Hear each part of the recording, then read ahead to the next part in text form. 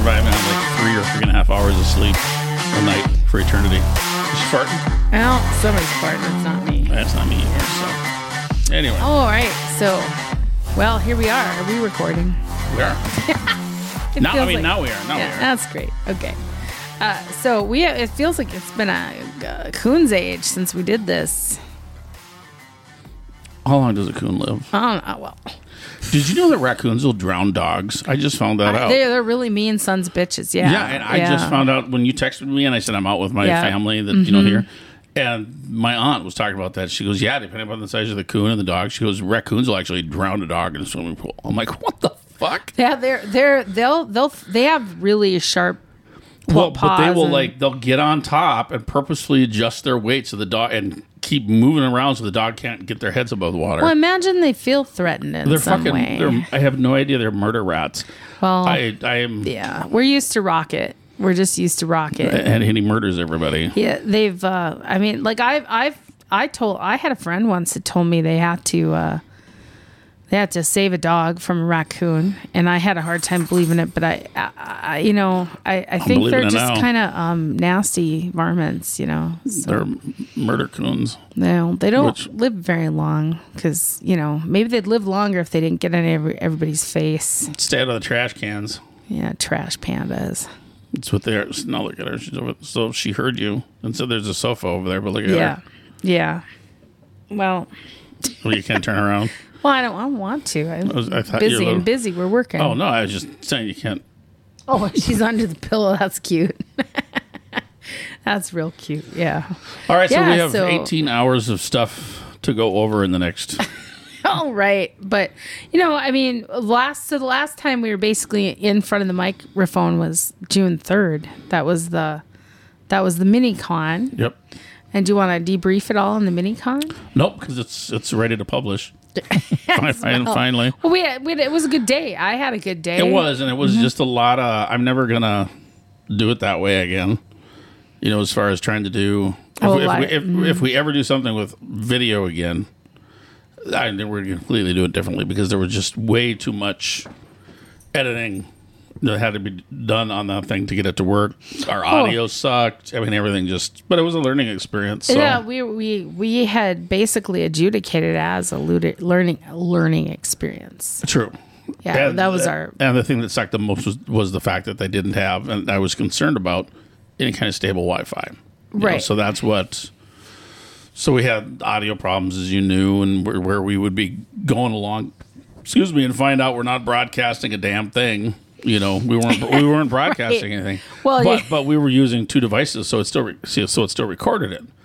So I had to go back and on the video, because I pulled the video off of YouTube, and so where the video was there with no audio, then I took the audio that was recorded from this and spliced it in there.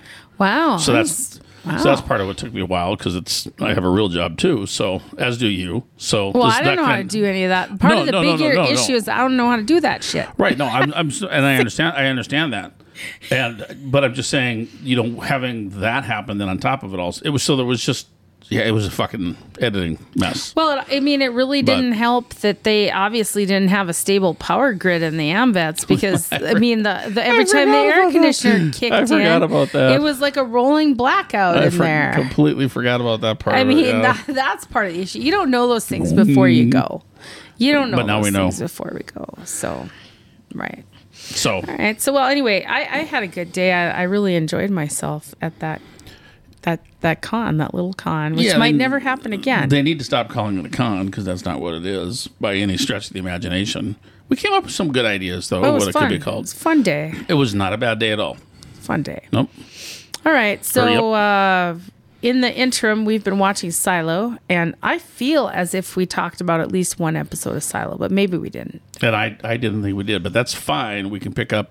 I was going to pull we didn't start having that conversation until right before we came down here. So had I known that was going to be a test question, I would have checked. But no, don't worry about it. It doesn't matter. And if we talked about something, we talk about it twice. Whatever we talk about it twice. It's a good show. We've finished. We've wrapped season 1, and Scott has started reading the books. So because I was just curious where, because Foundation, the TV show, is evidently so much different than Foundation, the books. And, just the way that they're doing their creative, what is it? Creative, I don't know. Want to say licensing, but that's not it. Yeah, I mean, they're taking creative license is the way. Yes, so that is the right term. And I'm sure that's pissing off all those readers of those books, because I know a lot of people felt like that book was not really able to be adapted to film. There's several books too. Yeah. I mean, there's 3. The Foundation series. Yeah, and there were 3 of the original ones. And then he came back and wrote something, that takes place after those 3. And then even did a little something that takes place before the whole thing. And from what I read, that it sounds like they actually pulled some content or some material from those prequels, if you will, into the first season of Foundation. Oh. Although we're not here to talk about it. This is going to be the smorgasbord, or the I was going to say Stromboli. This is going to be a podcast casserole that we're doing right now. A casserole? Well, because we're talking about Foundation. Well, isn't that the way we always are? I mean, don't kid yourself. That's every episode. What? No, we're always better than that. We always have this shit tight before we push record. We don't. We need. You know what we need? We need a formula. So that's what got me to download the Silo books, because this will be the first time, because you've done all the Game of Thrones stuff, you've read those and everything, and we both, when I found out how much got skipped with House of the Dragon, right? Starting that one out, that's kind of like, well, what the fuck?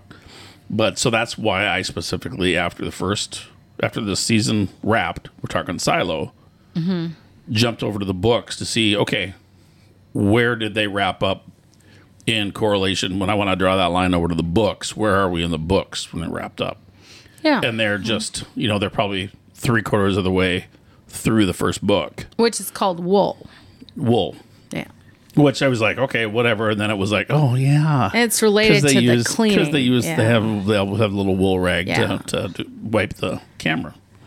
Yeah. So it finishes the first season of the TV show, finishes about 3/4 of the way, 2/3 of the way through the first book of book number 1 of 3.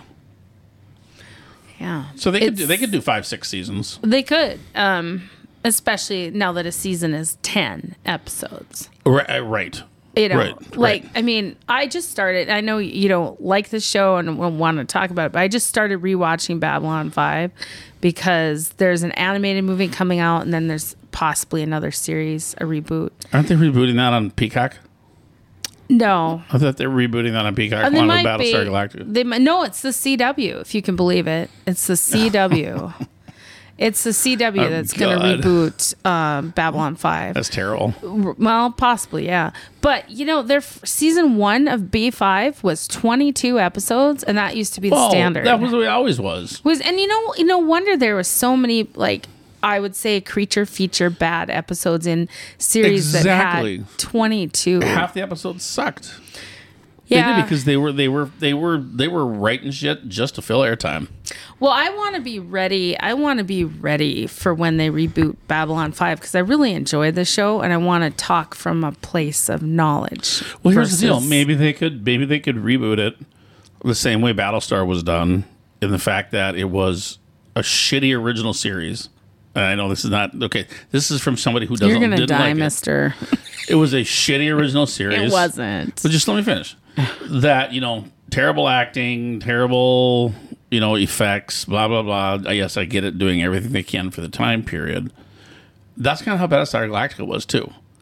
I mean, it was cool, had Cylons and all that kind of happy horse shit, but it was bad acting. The effects were what they could be for the late 70s and all that jazz, because they were trying to ride Star Wars' coattail. But you look at the remake of Battlestar Galactica, and we've said this before. I said, you not even being sci-fi, absolutely one of the best pieces of television ever created, in my mind, was the remake of Battlestar Galactica. who's to say they can't do the same thing with Babylon 5? Well, after starting to rewatch Babylon 5, like nothing can save this mess. No, I actually don't. I don't think the acting is poor. I think the writing is great. I've been really focusing on costumes. Have been amazing. You just like it because they had Tron in it. What? Tron? You just liked it because they had Tron in it. What's his name that played Tron? In Tron. Oh, Bruce Boxleitner. Yeah. Yeah, well, he's not the first captain. He's not. He's not. No.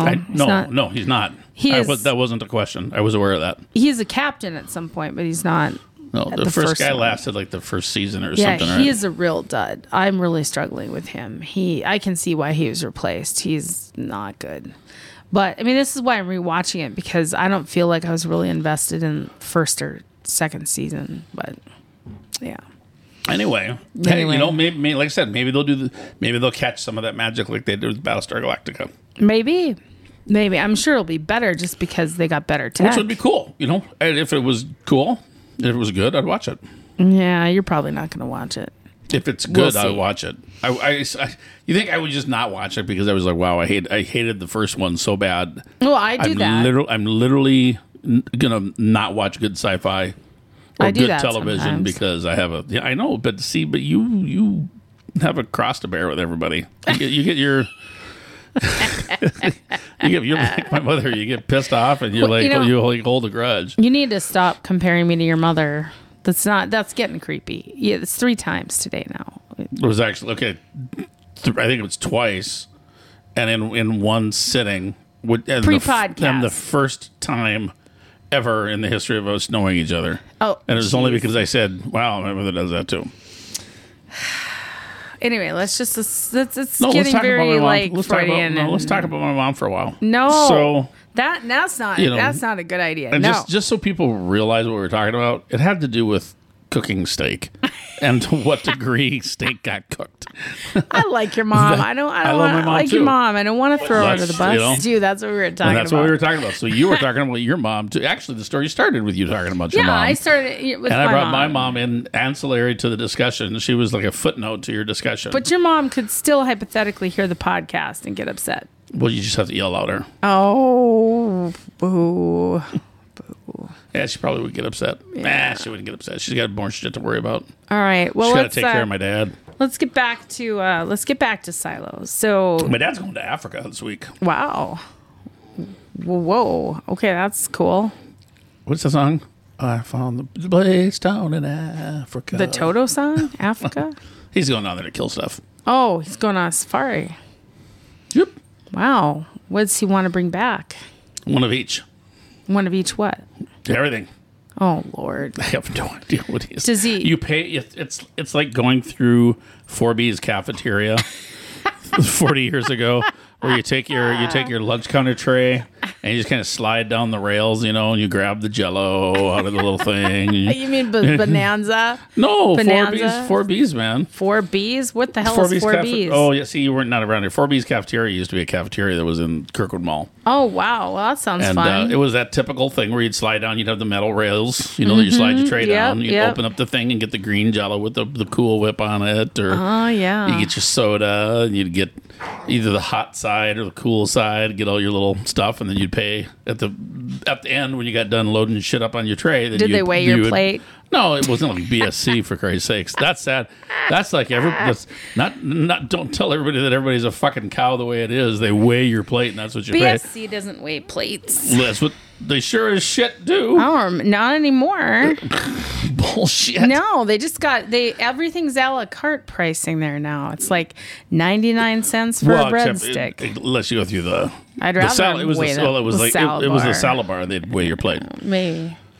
Anyway, yeah. So 4B's cafeteria. Woo! Right on. That sounds good. They have the hot dogs that actually snapped when you ate them. Ooh. The red ones. Nah, I'm not a Red Dog fan. Neither's my mom. That's a cheap hot dog. Funny thing, neither is my mom. Stop. Dead serious. Stop. My dad and I love them. Getting creepy. My sister, I'm just saying. Well, your mom has good taste. I don't eat Red Dogs either. Nah, my mom's a good old broad. And for those of us that non-local folks that might be listening, there's a specific kind of Cloverdale hot dog called a Red Dog. and it's just like a weird red color, and then when you take it out after you boil them, like the water is red. Yeah, that's actually like a real first on the planet kind of style hot dog. That's it's original. It's original. It's red dog. Yep. Yeah. And hey, I will say this: Cloverdale does some really good fundraisers for people, and they donate them, and it's a good thing. They donate to people? No, it's not Soylent Green. Red dogs are people. Red dogs are people too. All right, back to Silo. I'll hit pause. Turn around, look.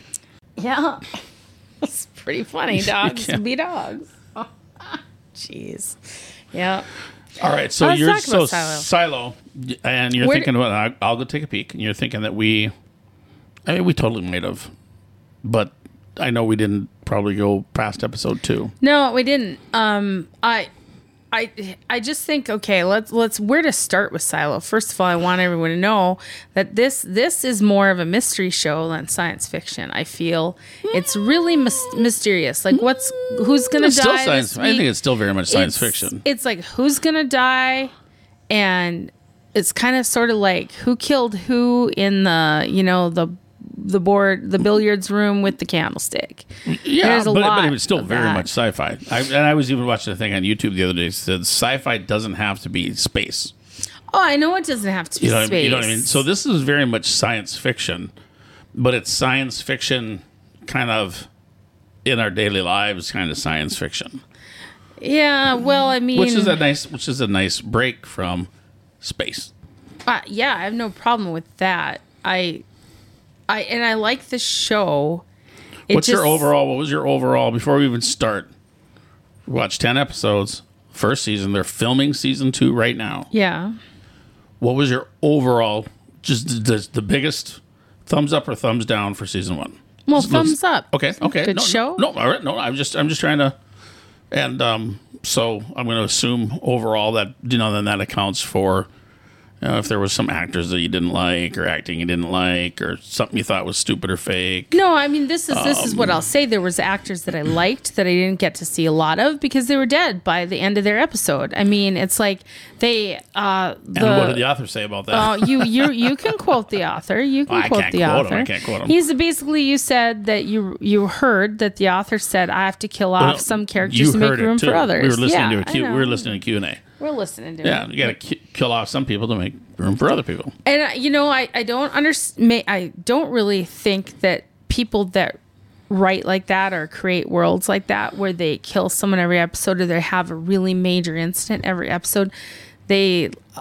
allow their reader or viewer then to go through significant stress, because you kind of are on this sort of like sense of, ooh, who's going to get it this episode? When you kill someone week after week after week. And I've been watching like Yellowstone, and it's similar to that. Yellowstone is real similar to that too. Who's gonna get it this week? Whoever Beth happens to talk to. Yeah, well, it's just kind of puts you on edge throughout the whole episode. So it's like puts you on edge. It put me on edge. Yeah, it does, because I'm kind of like, every situation is foreboding.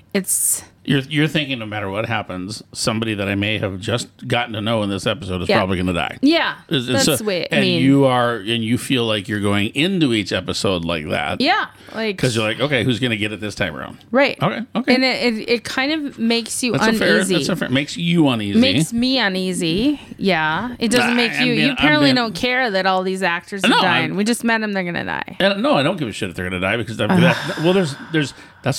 how this podcast started, because the whole point was we're not the ones that write the show. So it's going to unfold how the writers wanted it to. Yeah, and that's their business.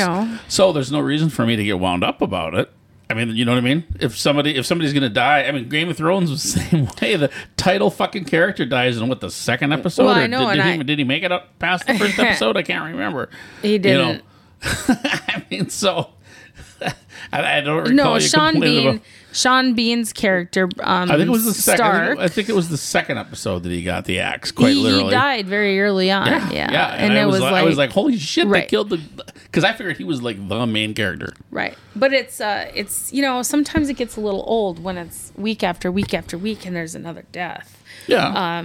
So like let's go back to when they killed the mayor. The older woman who played the mayor had the long gray hair. Do we even know who killed her? The old gray mare just ain't what she used to be. Do we even know who killed her? Because I don't remember if they ever figured that out. There's only the supposition. I don't know what you're talking about. They found her dead in her bathroom, and it looked like natural causes to me.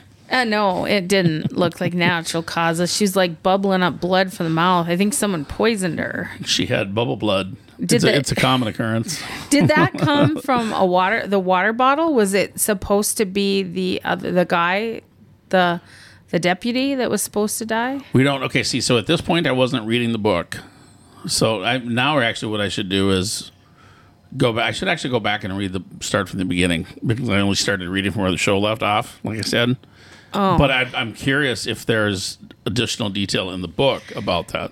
Well, because I'm like you. It from what I know of even the book, it was not further explained. We're assuming that it was Bernard. Yeah, Tim Robbins' IT. character. Yep. Bernard. His name is Bernard Holland, head of IT. He's doing a fucking great job in that position. He always does a great job. Tim Robbins is a good actor. I love him as an actor. I really do. He's a really good actor. That Mission to Mars or Mars movie or whatever it was where they go up there, he was amazing in that. I love that movie. Yeah, haven't seen him for a while. Yeah, and he looks, he's got a few more years on him, but he is killing this role, killing it.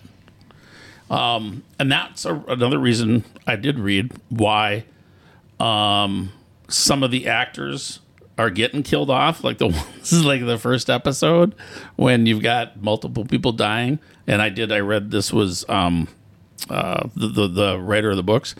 He said with some of these actors that they really, really, really wanted to have in the show, that's the amount of time that they had for them. Because they couldn't afford them? No, because of their schedules. Oh, some of these actors were just so busy that they could really only get them to be able to shoot a couple episodes worth. Oh, well, okay. Not that necessarily changed. That's why I want to go back and start reading. Now that I read from where the show ended, first season ended, and finished that book, now I want to actually go back and read the beginning of the book to find out if some things like that are different. Because we know they starbucked Walker. The fact that you didn't start at the beginning of the book is alarming to me. Right. You didn't start at the beginning? No. I started where the show stopped. Why? Where the TV show stopped. Because the whole point was I was curious where in the first book the show stopped. I thought it was going to be much later in the book. I was thinking that the first season was probably the majority of the book, which I found out it was not. And then when I found out that there was only like a third or a quarter of the book left, where they left off, then it was like, well, why don't I just finish reading that particular story? Okay. Well, It makes total sense to a normal person. Oh, boy.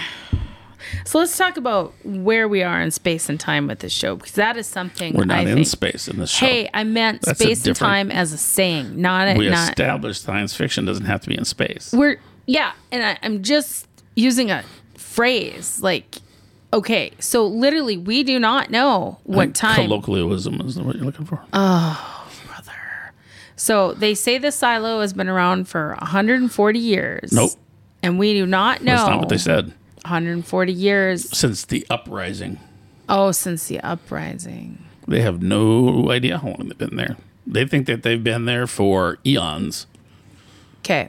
So it's very difficult to pinpoint a time period based on all the shit that's in the silo, because it looks like it comes from multiple different decades. And when you do nothing but ravage and either destroy or hide your history, you have no way of knowing how long you've been there. Or alter it, because they make repairs and...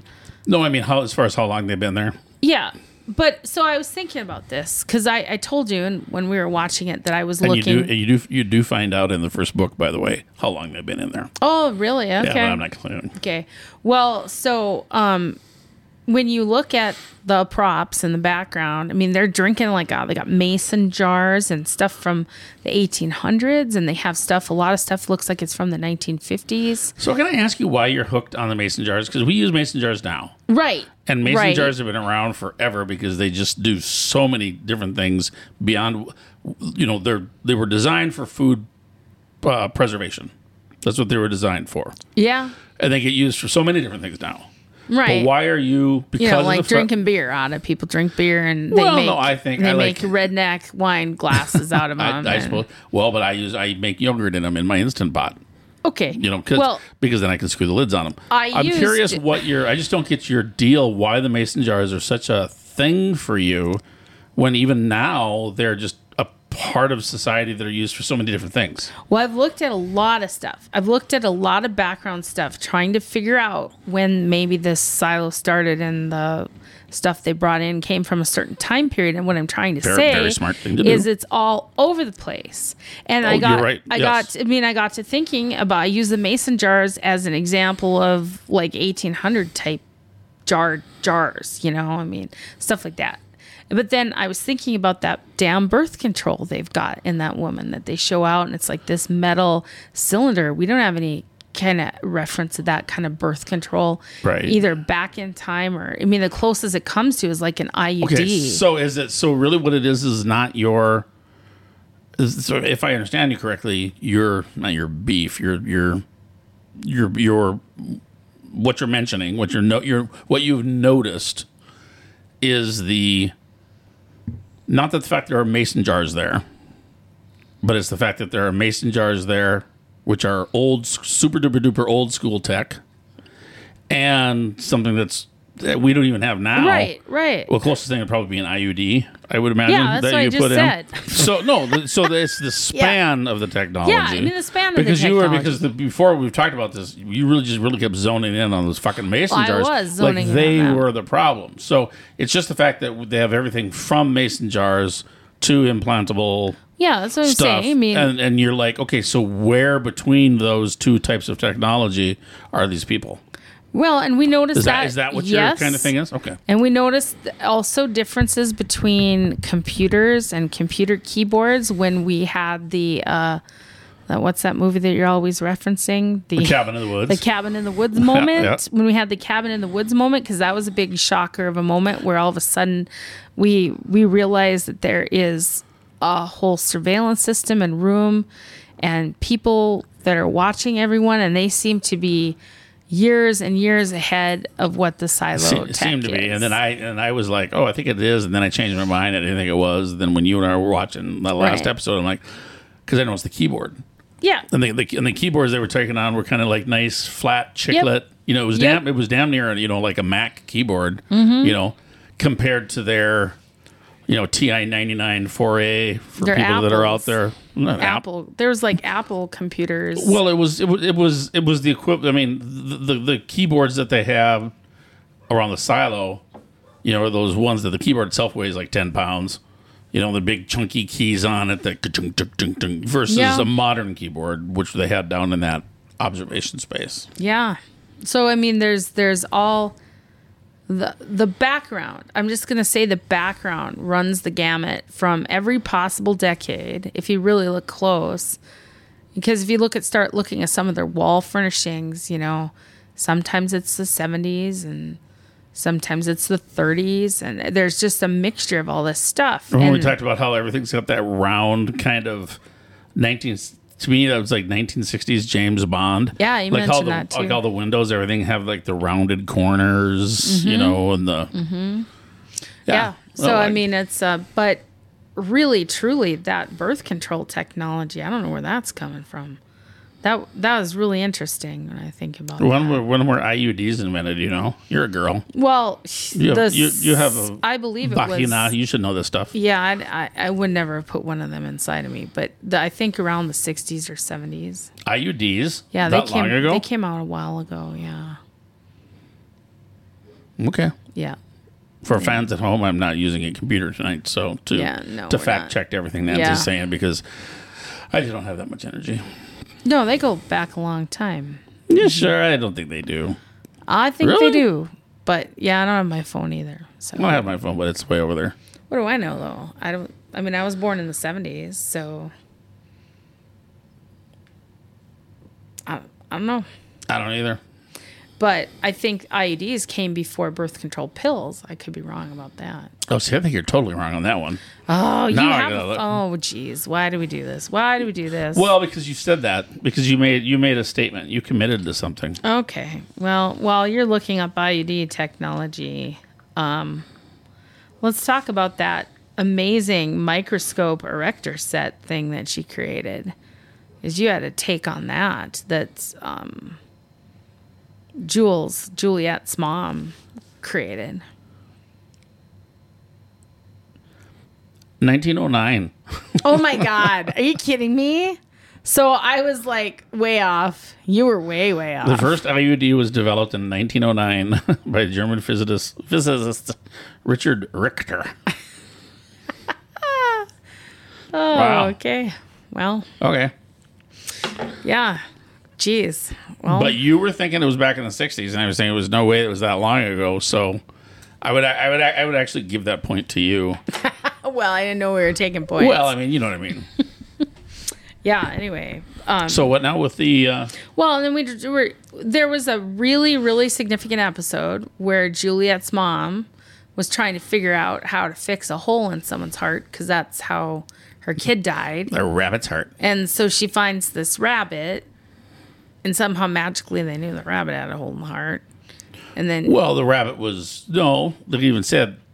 She said, why is like the rabbit, she being Jules when she was young, was like not moving and lethargic or whatever. And that's when she said, well, I think there's a problem in her heart. And she's like, oh, like whoever her brother was. Yeah, yeah. She's like, yeah. So, but you told me about that. I was like, that's kind of an odd looking microscope, but it was a microscope she made herself out of different parts. One of the things that they weren't allowed to have was magnification beyond a certain point.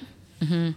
And so like clearly they're anti-science in the silo. They don't want critical thinking. They're anti-science.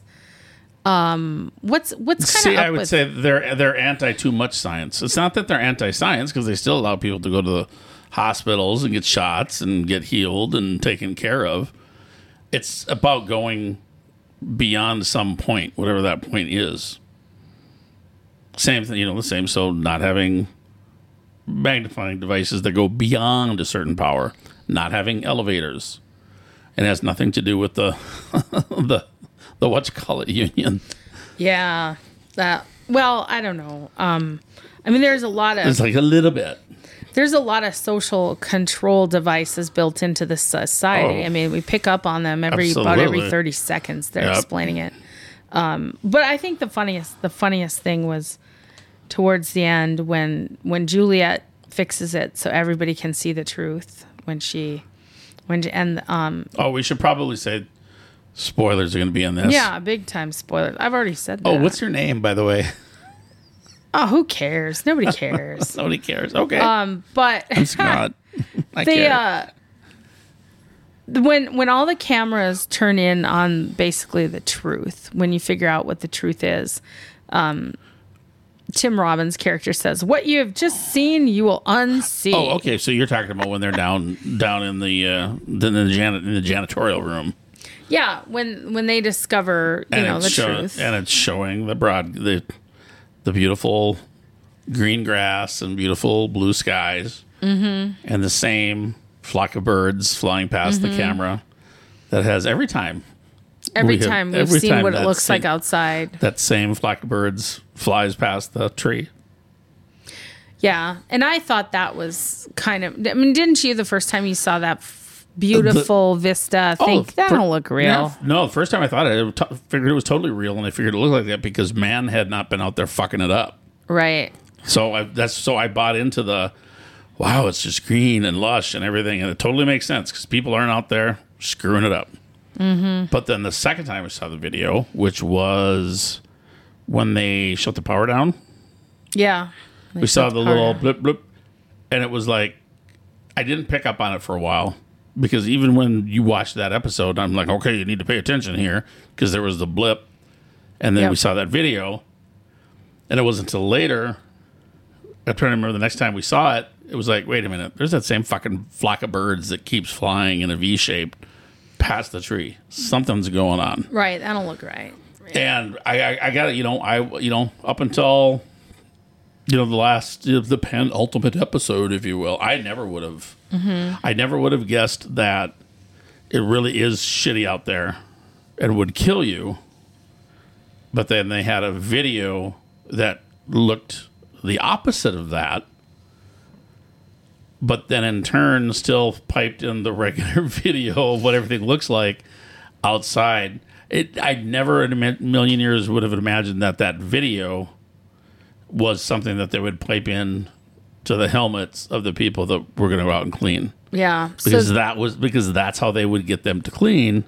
Because they were like, everybody's got to see this. Everybody's got to see this. It's great out here. But have you ever, at one point I get schnockered. In this show, have you ever asked yourself why they care if people clean anyway? They don't allow them to go outside. It's basically when you choose to go outside, it's suicide. You've chosen to kill yourself, basically. And nobody knows what happens to people outside. I guess they see them die eventually. Well, and they want them to clean so that the lens stays clear, so people can still see how shitty it is out there. They want them to see it. That part is actually true, although we didn't think it was. Yeah, so it's like they double crossed us. The story writers double crossed us, and that is the writer probably the best part of the whole show. Is that when we find out that it really isn't pretty and beautiful out there? When we solve the mystery, because this show is very mysterious all the time. And I can tell you there are more to come. When we solve the mystery of what's happening outside, and we know the truth of the big cover-up, and we know that people are actually getting killed, because that's another big spoiler, is they're using, when you see someone go outside to clean, they're putting them in a spacesuit, a helmet, they're wrapping them up with heat tape, and you're wondering, what is it when they get outside that kills them? And we're like, is it the suit? Is it the suit? We were pretty close about that. Because it's the... Because I had been thinking that maybe they were injecting poison into the suit. Yeah, I thought so, too. Or that stupid, almost like a flash clean, like an airlock cleaning that they do before you go outside, which is dumb. What's the point of that? Yeah, so I was thinking that was the poison. Yeah, that would kill a person once they got outside, because they had the poison in that vapor, blast on them before they go outside, blast their shitty suit, that gets inhaled into their system, and then that's what kills them when they get outside in the nice, pretty world. Yeah, which is not what happens at all. No, but there's still no explanation why they get blasted with that.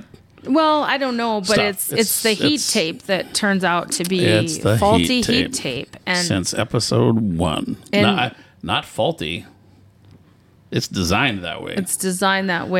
Because Bernard's up there and he's like, any minute now. Mm-hmm. I mean, they had it down to the minute. Yep. How long it would take for somebody once out there for that tape, which was worthless for the outside, whatever it is that's killing everybody outside, to get into the suit and kill them. Except Sims doesn't seem to know. The guy, Common, the actor Common, plays Sims, and he's at Judicial, and he's supposed to be at the highest sort of ranking of knowledge, but he's not. Yeah. He's trying to become Bernard's shadow, which he's not in the book. Mm. And that's that look at, again, we're back to what's his name, Tim Robbins. When he goes, she knows. Yeah. And that's when, and Sims, which you're talking about the comment, she knows what? She knows what? Yeah. Mm-hmm. And he's like, oh, fuck, she's figured it out. She knows that she's not seeing the beautiful little world in her visor. Mm-hmm. And then that's when he turns tail and takes off to go down to the server room. And she doesn't clean. She drops the wool, which was awesome. That was a great moment. She drops it like it's hot. Drop it like it's hot. And stay tuned to our merch store for your very own personal Drop the Wool t-shirt, which will be coming soon. We have a merch store. We're going on by the time this comes out. We got our new logo. We got our new brand. Yeah, I don't know. We got a new brand. Ooh, are you going to get a screen printing kit from Amazon? That's not how you do it. You do third party drop shipping and manufacturers that do it. Well, I'm glad you know what you're doing. Yep. So, we'll set a merch store with our logo and drop the wool. That was pretty good. Want to see how many people figure it out? Well, no one will, but that's okay. But no, let's talk about this pink LED keychain with 18 on it. Do we know what that's all about? Absolutely, we do. We do? Do you know it from the book or from the show? I know, well, from the show, I know from the book. So, but from the show, you remember when they're trying to find that hard drive? Yeah. And he asks for, he goes, something, remember the guy that finds it, he goes, something's wrong, the serial number's coming up as 18. Oh. And the guy goes, well, it's, he goes, what's the serial number? Tim Robbins, Bernard, what's the serial number? What's the serial number? He goes, this can't be right. It's only, it's only 2 digits long or whatever. And he was like, well, what's, it's 18. He goes, well, that's the serial number. Mm-hmm. And then if you remember the very, very, very, very, very last episode or 2, he had that keychain that would glow sometimes and sometimes it wouldn't. Yeah. And it had the number 18 on the keychain. Yep. So you'll either know from reading the books or you will know very soon in the second season what that 18 means. Well, he unlocks something. With that keychain. A door. Yeah. Yeah, and that's weird tech too. It's like, what? Yeah. It's kind of, and I'm trying to think of what other show I've watched recently within the past couple of years where the tech is kind of, because it's meant to be not an alternate reality, but just kind of an alternate way things kind of, were manufactured or came to being. So, their stuff is, I think this is going to go back to your canning jars, is, it's as if they were all walking around using those the brick phones with the black antenna sticking up out of the top. Right. You know what I mean? And it's like, that is like they're stuck. Because they literally, that's really interesting you say that. They are stuck because regardless of when they got into those silos, everything stopped. Mm-hmm. So any technological advancements that had been going on, regardless of what year, on a Gregorian calendar that they may be in, everything stopped the moment they went into those silos and closed the doors. That as far as their level of technology goes. Yeah. Yeah, it's real interesting. But that's where I wonder is like, are other people able to go up top and come back down and get back in and bring new tech in? Like, okay, so go up top and come back down. You're talking within the silo. Uh-huh. But then going out and coming in, I don't know. I don't want to say anything. Yeah, I know. Well, we have we know at the very, very end, we know that Juliet sees a city on the horizon. She makes it. She survives because she has good heat tape. And that's due to her buddy, Walker, which is, I think, an interesting character because she is an agoraphobe. She lives at the very bottom of the silo. And so is Walker in the books, although it's a guy. And she lives, and she's afraid to leave, but when she knows she needs to help Juliet, she comes out. She comes out, and she forces herself out. Yep. And that was pretty good. I really enjoyed that. I like that character. But we see at the end, when Juliet's walking around up top, we see more silos. We see more silos in the city, and I'm thinking that after you get to the end of the first book, and you don't know what city that is. Yeah, I mean, could we tell by the skyline? Well, I'm wondering. I couldn't tell by the skyline, but I didn't take a look. But I'm wondering, that book that they had, the piece of the red. What do they call the stuff that's really bad to have? The red. The relics. The red relics. Yeah, class red or a red whatever. Red alert relic. Right. Apparently a Pez dispenser. Well, no, but that book. Duck. Yeah. That book. Okay. So the picture book is called "Amazing Adventures in Georgia." So which makes me think that maybe that's Atlanta. Yeah, it might be or something. And that was considered a red relic. It is a red level relic is a threat to order in the silo. I wrote that down. That was Yep. So that would definitely be a red level. They're calling the Pez dispenser a red level relic, right? Because nobody knows anything about the kids book yet. No. Well, the Flame Keepers do. No. I mean, as far as like judicial, right? Those guys. Yeah, they didn't know anything about it, and then, what's his name? The sheriff, tore the one page out of there and then burnt the rest of the book. Right, which was good. I think it was good that he burnt that. I don't know. It's kind of, I don't know. Why? Because why? He's got a wife and she's pregnant, and I think he was worried about. Well, I'm sure he's worried about all kinds of stuff. Plus, he has that hand disease that he thinks is going to get him fired from his job. And yeah, I think he was just being a pussy. One thing that I would say that is kind of annoying to me about the show, and you talked about one thing that was annoying, so once I talk about mine, you can talk about yours. I only talked about one thing. What did I talk about that was annoying about the show? Yeah, you're going to remember that on your own. Okay. You can remember that on your own. Okay. But so I'm annoyed with, they keep talking about, we're going to send you to the mines. We're going to send you to the mines. The fuck? You got mines down there? And they mention it. It's iron ore. They've got iron ore mines. And they're going to send someone down there for 20 years. Well, he threatens to send Lucas down there. What are they making with the iron ore? Are they burning it, or what are they doing? I mean, anything metal. I mean, if you want to have anything metal, you're going to have to mine, raw ore to process that ore into metal. So, I mean, it almost seems like the whole place is metal. I mean, the doors on every room are metal. Right. I have no idea what they're doing IT wise. Are they doing any chip manufacturing? I don't think so because it all seems like it's very old technology. Barely a keyboard, and a monitor. There's no mice. Right. Have you noticed that they don't have any computer mice or anything like that? They're all using DOS commands, I bet. It's all like a keyboard, green screens. Yep. Remember they were freaking out when Jules saw that video of George. This is, hey, don't panic. This thing that you're watching me move on now is what's called a video. Yeah. And because he used that camcorder to that Walker was trying to figure out what it was. He used the camcorder to create the video. So I don't know what if anything they're manufacturing.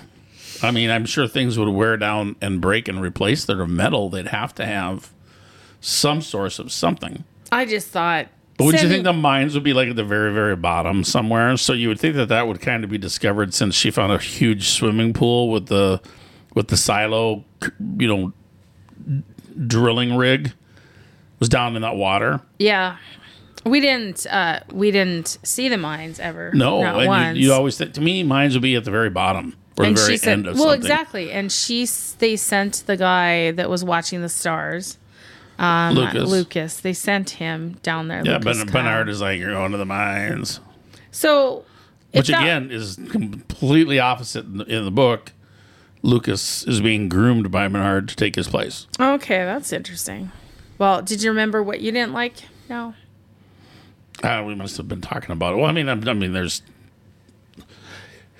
nothing that big I don't like about it. So what is it I don't like? Well, it's all these. It's the Raiders. You told me you didn't like the Raiders, the concept of the Raiders. Well, no. Right. Well, tell me why. Because you literally have this not even being a police force. They're like brown shirts. It's like a fascist brown shirt state where you have your law enforcement that's there to do law enforcement, but you're secondary to the brown shirts, which is the real, not a law enforcement, but this other group that's really in control of everything. So everybody else is just a figurehead. Yeah. Until you piss off the wrong people, and then the brown shirts come get you, which is really what the what's called are. The Raiders. The Raiders. Yeah. Well, accountable to no one, really. Yeah. Well, except for Bernard. I suppose ultimately they'd be accountable to Bernard, even though Sims is the one that kind of runs them. No, it was Sims' wife that was a former Raider. Was one for a while. Yeah.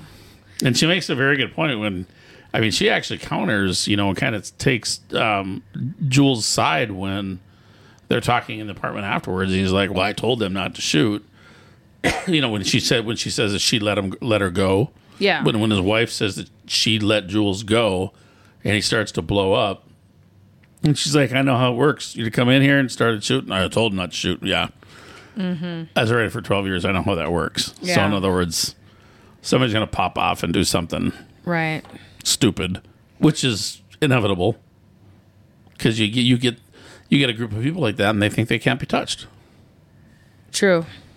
So no, I didn't care for the rate. I mean, I don't like them as a thing, but they're kind of right now. They're kind of like that bug that just kind of only keep swatting. Right. Well, I mean, there's quite a bit of social control within the silo, and so it's just another type of social control. You don't do what we want. We're going to send the raiders. We're going to, and most of the people, I'd say, like 98% of the people in that place don't know they're being watched because they're calling the surveillance equipment air cleaning or air cleaning devices, air management, like air quality monitors. There you go. Yeah. So why are you breaking that air quality monitor? Was one of the lines because it's looking at me. Yeah, and I mean, there's a lot, and that's one thing you notice if you got to pay attention in this show really closely. If you notice in the first or second episode, there's a note that says, literally in the sheriff's file, that says, move the flowers. Because he's trying. No, it says get more flowers whatever. Double the flowers. It's double the flowers. And it's like he's trying to block them out. Because he knew about the camera. Yeah, he knew about the camera. So. Yeah, it's a different show. It's a mystery show. It's very much mystery. I mean, yeah. I'll give it to you that it's it wouldn't be anything to watch if there was no mystery, but. Oh, I don't know. A lot of shows, they lead early on with stuff. I mean, they don't play things out like this show does. Well, and it's timeline.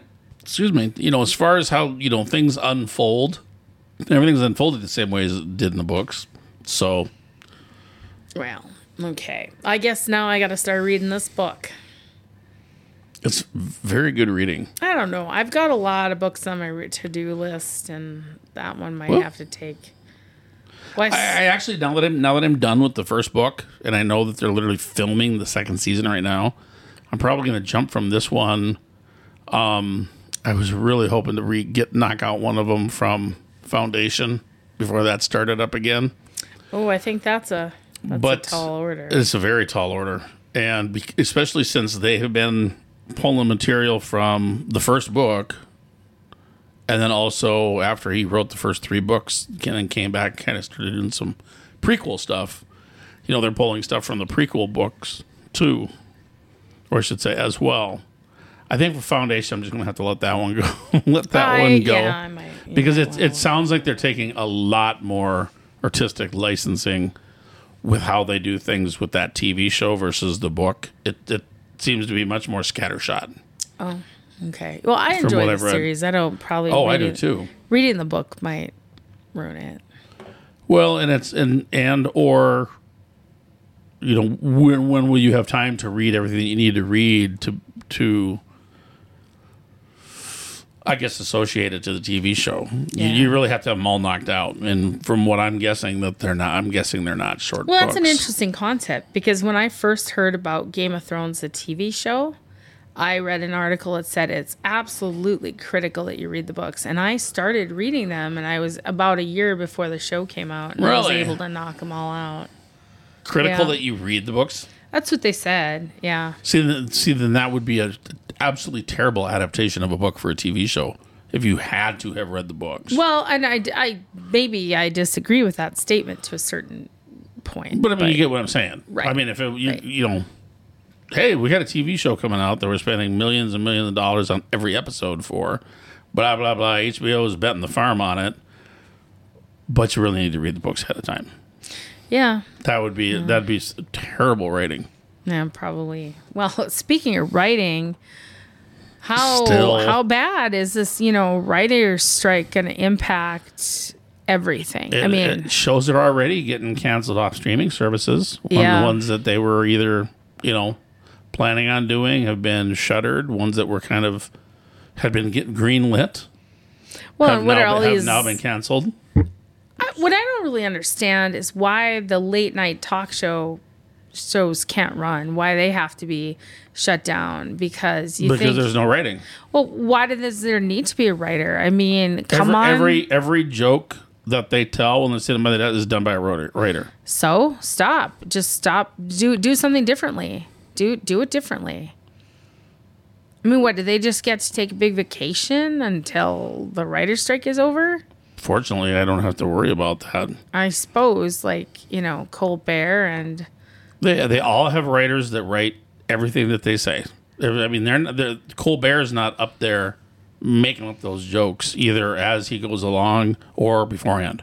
Well, that's kind of sad, because I kind of thought he did. No, those are writers that write that stuff. Well, I'm not saying I thought he had some writers, but don't you think he's capable of cracking a few jokes? Probably. Yeah. But because you have a TV show, the show is going to have writers, and then the writers get to write a certain percentage of that show. I mean, that's, the way the agreements are drawn up. Yeah. Well, I just think that... The last writers' strike, Jon Stewart was still hosting The Daily Show. Mm-hmm. And I think after it had gone for 6 months or something like that, they did come back with... So everybody that wasn't a writer came back and they started writing the show, started doing the show again.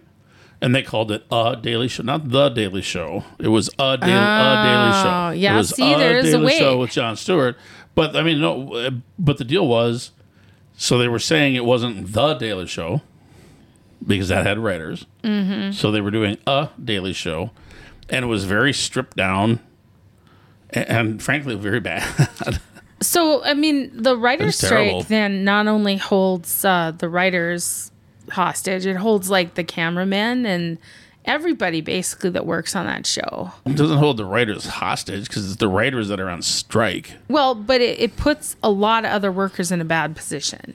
Oh, absolutely. I mean, even the janitors, the people that sell, beer at these places or whatever. I mean, it puts everybody out of work. Yep. No, you're absolutely right. But they felt they needed a strike because they weren't getting what they felt they deserved in their contracts. Yeah, I'm not. I'm not going to disagree with that. I'm sure it's a bad situation for them. But when I think about the snowball effect, but I want my TV show. No, I'm not saying that. I'm talking about the people that work in these studios. There definitely is a halo effect. Yeah, there's a halo effect for other people that. But my guess is that the janitors, as you mentioned, and the other people, depending upon who they are on a show or whatnot, they're not punching a clock. They're paid a salary. So it's not like these people. It's not like everybody's.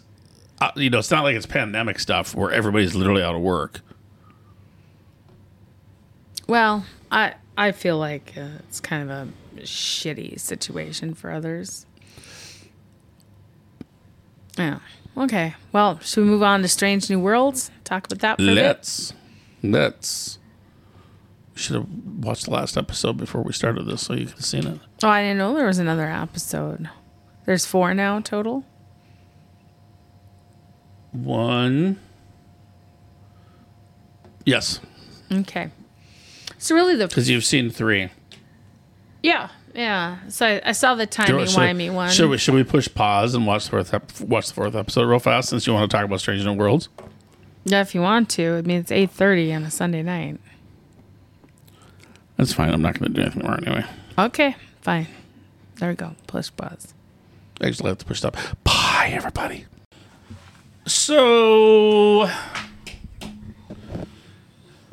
what you're saying is you wish you were a man. What? Where are you getting that from? From your drooling over your photo album that I just saw. Oh, give me a break. No, it's not. You were looking at cream stuffed donuts. The Mango Tango from Bear Scat. It's amazing, and apparently you don't think the same. And women who look like they're big. I admire people that have good muscle development. So yeah, I was showing some pictures off of people I know, and Scott was like, gross. That was on our what do you call it, on we're on a break. Our concession. Yeah, we're on a break. Not concession. They always call that. Like long plays and stuff. We'll have an intermission. Well, yeah, kind of a long intermission because we watched a whole show. Well, we had to get up to snuff. Well, did we really? Because Strange New Worlds is more episodic. It's episodic. What do they call them? Bottle episodes? Bottle episodes. I've never heard that. Yeah, every episode in a bottle. Oh, okay. Self-contained. Yeah, self-contained. Yep. Mm-hmm. Bottle episodes. Yeah. Well, then plus now you're caught up. Yeah, it's a good show. Love that show. It's it reminds me a lot more of the original series than any of the other ones, and it feels good. It feels like Star Trek. Does it feel like Star Trek? It does feel like Star Trek. Yeah, it does feel like Star Trek. I only talked about it earlier because I hated hearing that all the time about people whining about Discovery. It doesn't feel like Star Trek. Actually, I think you said that once too. Yeah, I said that, but it doesn't matter if it doesn't feel like Star Trek. It is Star Trek.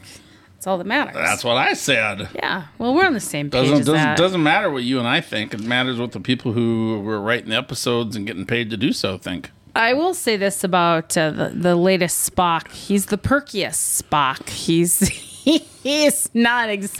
He's I don't know how to explain him. He's definitely perky.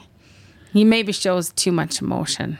Well, but if you remember, when we were first introduced to Spock, he smiled and he laughed and the whole bottle of wax. In the original series. Yeah, but a lot of the laughs that came out of Spock were forced in some way by like circumstances. The first couple of episodes, because they changed him. You know how seems like they always do that with TV shows. They'll run a pilot and then like have another episode, and then they like completely change some characters. I'm trying to think who I'm thinking of here too. Well, they did the same thing with Deep Space Nine. The first probably, I don't know how many episodes, probably 6 of them or something. Quark's brother. Shit, what was Nog? his name? No, that's the nephew. Nog is Quark's nephew. His brother. Shit, I can't remember his name. Anyway, he turned into this, just kind of this idiot that kind of walked around, whatever. Goofball, yeah. And even the way he spoke, but like the first half dozen episodes, he wasn't like that at all. I mean, he spoke very normally. He kind of his appearance, he kind of looked at people kind of like side eyeing, and very, creepy, kind of sizing everybody up that he saw, until they changed him into this kind of bumbling fool, and they changed the way his voice sounded and everything. Yeah. So, well, yeah. I mean, I like this incarnation of Spock, and I think there are some circumstances too that are driving him.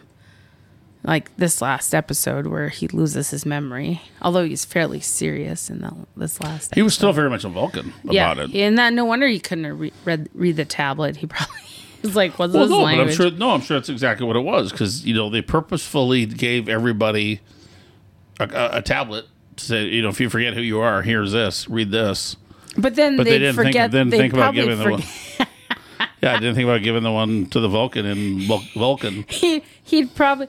But think about that. If you were given a tablet and told to carry it around, and then you're forgetting things, wouldn't you just set it down somewhere and walk away and not really know?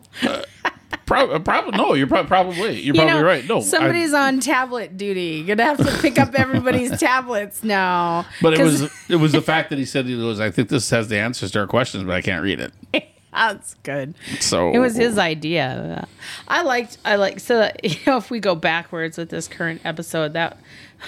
My favorite part was when Ortega is hiding in her quarters, and she's like, she talks to the computer and she's basically like, "Stop the rocks! Stop the rocks!" And the computer is like, "You're the pilot." Drop the wool. Drop the wool. And let's not go back to backwards. Let's stick with Strange New Worlds. We're just doing little, T-shirts. So let's talk about the what we know about the first 4 episodes total of Strange New Worlds. What have we learned? What's going on? What are some thoughts? It's gonna culminate with the Gorn, obviously. Yeah, that's gonna be the big bad. That was the at the very ending of the first episode, or at the beginning of the first episode, they were concerned about where people were going to be in positions and all that kind of stuff, and because it started with them with a map, like a couple of the colonels, a couple of the admirals had a map up that they're looking at, but they can blurt it out. So it wasn't until the end of that episode, they were like, well, Spock might have saved us from fighting a war on 2 fronts, meaning the Klingons, the Klingons, and then they zoomed in on Gorn battlecruiser. But that little trailer montage thing we watched too with the other captain, when she was standing there, there was a Gorn ship coming down. That was Gorn ship? Yeah, I thought it was just the visitors. No. Diana's making an appearance. You know what? And so here's something. So everybody's like, they're making them look like alien xenomorphs and blah, blah, blah. People are, don't like the remake of the Gorn. Mm-hmm. I think they look cool because I think they look badass. But one thing that they should have thought about, that if they wanted to, give them a facelift, make them modern, is because I was thinking Alien, right? Well, it was Alien, and who's the other one? Predator. Remember Alien v Predator? Yeah. Maybe they should have made the new Gorn more like Predator and less like the Xenomorphs, because then at least it would have been, a biped. They could have had some biped something or other. Well, you know what I mean? But Enterprise already kind of fucked it up once because they had their episode that had the Gorn in it, and they'd already made the Gorn and kind of xenomorphy-ish in an episode of Enterprise. I think they should have stuck with the original Gorn, the original latex suit. It's so fun. Because you have one person with a goofy fucking Gorn doll. And I'm that person. I'm that person. I've got the same Gorn doll, I made. You've seen it. You've seen my centerpiece, the Gorn centerpiece with the mask. Yeah, it's just. But I'm just saying, if you're going to try to evolve, if your intent was to evolve them, then it would have almost been safer to go a route like a Predator, because they wanted to make them nasty. So they could have done something Predator like, big, tall, green. It's kind of like the original one was. I think you just described the original. But that's what I'm trying to say. If you wanted to modernize the original one, maybe looking more towards Predator versus Alien would have been the direction to go. I can't wait until the little new xenomorph Gorns speak. That's going to be fun. How are they going to speak? But I listened to this other Trek podcast I was listening to. It's actually good. They actually do interviews. And they interviewed, one of the guys that's a showrunner on Strange New Worlds. And he flat out said that he knew. He said, I love the Gorn. Always loved the Gorn. Wanted the Gorn to be scary. He said, ever since I was a kid. He said, this is a chance to make it scary. He said, what we're doing with it is not canon, and I don't care. Well, he flat out came out and said, I don't care. Because this is what I want the Gorn to be. And so I'm like, yeah, because you're fucking writing scripts and you got a job. You get to do that. Yeah, one might like to say also, let's go back into the past and make it scarier. That's kind of what they're doing. But see, this is the whole problem. And I've said this to you before, with shows that keep trying to do fucking prequels all the time.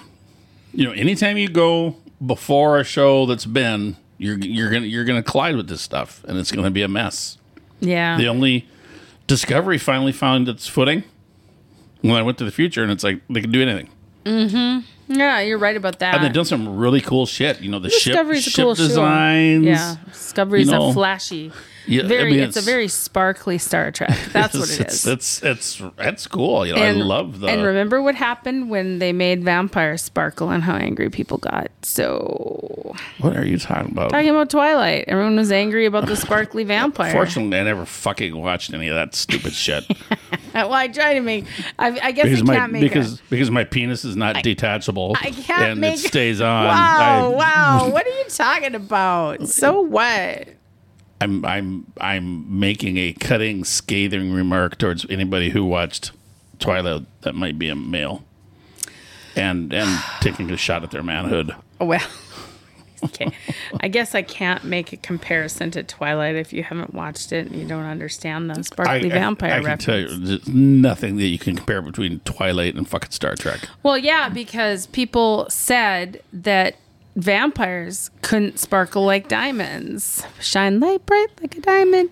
They couldn't. And so they look at Discovery as just very, very souped up, high octane Star Trek, very flashy. And that's what I'm getting at. The two of them, they do compare because people were like saying, bullshit, Twilight can't do that with their vampires.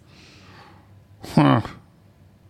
I just don't know what to say. You really kind of painted yourself into a corner on that one. No, I'm not I sure didn't where to go. Myself in no corner. I didn't paint it. I don't. And if I did paint myself in a corner and walk through it and leave the footprints in the paint. there. So there. I'm a boss. Well, let's get back to Spock. So what do you think about him playing the harp? That's kind of fun. The Tootsie or the Tootie Picky or whatever it is they call it. I can't remember what they call it. I will say that they actually brought some musical manufacturers, some instrument manufacturers. They had actually brought a harp player in. Oh, that's cool. To show him how to pluck the strings to make it, to be realistic as far as how. Lucky harp player, lucky harp person. Yeah, that's probably her biggest break in her entire life. They dub it all over. I think and I think one of the show writers on this is Akiva Goldsmith, if I remember right. And if not, I'm wrong, but that's one of the Trek guys. And so they dubbed over actual harp music because the thing cannot be tuned. It doesn't have any real notes whatsoever. So it just kind of goes blang, blang, blang. When it goes, so when they would try to play on it, it would sound like shit. So they actually dubbed like actual harp music over the top of it. That's probably a good idea. Yeah. But I think it's cool. That. I thought, and it's like 99% looks like the one from TOS. They just kind of give it some polish, and some little refinements. How do you know it's not the original prop? Because I watched the show with the prop guys that were talking about how they constructed it. Yeah, cool. Yeah, no, I like that. So part of the prequels that I like are these little tidbits, not exactly Easter eggs, but things that they bring back that pops memories in your head of the original. During the trial, they have the goofy not awards, but awards that somebody in the service would get. For us, it was always everything's ribbons were in rows in the military. And so they have those weird, odd-shaped, kind of sort of triangular things that are all then kind of fit into larger pieces that are all different colors. And that's right out of TOS. Yeah. Except they were cloth. Of course, everything was cloth back then. Their deltas were cloth, sewn onto their uniforms. Oh, really? Those goofy, the little thingamabobbies were cloth, sewn on. So you're calling their communicators deltas? It's not their communicators. They don't have They don't slap their chest to talk to people in this timeline. They whip it out of their belt and go, Scotty, beam something. Yeah. Yeah, no, that's not a communicator. No, they say Carol Kane beam something now. Commander Pelia. It's just that nobody ever said, beam me up, Scotty. In any episode of TOS, that's why. What? I was saying because nobody ever said, Scotty, beam me up in any episode of Star Trek. How do you know that? Because other people have gone through and debunked it by watching every episode of Star Trek. The whole beam me up, Scotty thing, it actually was never said in any episode. How about a movie? Oh. Really? There might have been like Scotty 3 to beam up, whatever. But the whole beam me up, Scotty, was manufactured. Huh. That was pretty damn good manufacture. I'm just saying it was never said in an episode, though. Well, that's good. I mean, whoever's idea it was to make us remember something that never actually even happened in an episode is pretty damn good. You mean like the Holocaust? Oh, heavens, no, don't. What? Why? Get away from that. Or the moon landing. Oh, yeah. Yeah, stick to the moon landing, please. That's not cool. Couldn't resist. How about so we're totally jumping around in these episodes, but may your blood scream. What's that? That was whatever their toast is, the Klingon toast for drinking blood wine. Klingon toast, yeah. Yeah, because Pia says that. She's like, my Klingon baby mad, or maybe bad or old or something like that. She goes, but did they just say, may your blood scream? Mm-hmm. Yeah. And then I thought he said something like, well, I think that's the point. Yeah. It was good. Yeah. That was a good episode. What do you think about they need to have more of her in there. She needs to be in every fucking episode. Carol Kane? Yes, oh, yeah. absolutely. She's great. She's so awesome. And this character, now you did say that this character has been referenced before. It's lanthanite, a species that have been on Earth incognito. No, it's not. This is the first time it's ever been referenced. Okay. This is a brand new character, brand new species to canon. Okay. So they've inserted this. It's not like she's been there before. No, they're just correct. This is a new character for Strange New Worlds. Okay, that's good. I like that. She's pretty awesome. I wish they would have treated her differently though in that episode when they went back to Toronto. Because she was really, or even there was no, when La'an came back to the present time and she went under the bridge and Pike was like, hey, you dress kind of casual and out of uniform and everything, right? And Pia was there. And there's no recognition. There was no, because see, that as soon as she first met La'an in our time frame, she would know that she's met her before. Right? Yeah. From having, same thing happened with Picard and Guinan. Guinan, so, all the first years, all that kind of stuff, Guinan knew that she had met Picard yet before, but he didn't know it yet because it wasn't until he went back in time, back to San Francisco, when they found Data's head. Anyway, so that from the very first moment that Guinan would have met Picard, she'd be like, oh, I've met you before, but I can't tell you about it for like another 8 years till it happens. So that should have been the same thing with Pia. Is it Pia or Plia? Whatever. And I know. No, I forget. That was Captain Commander Pelia. Oh, Pelia. That's it, Pelia. Well, I could be wrong too. I'm really doubting myself right now. So that should have been the same thing.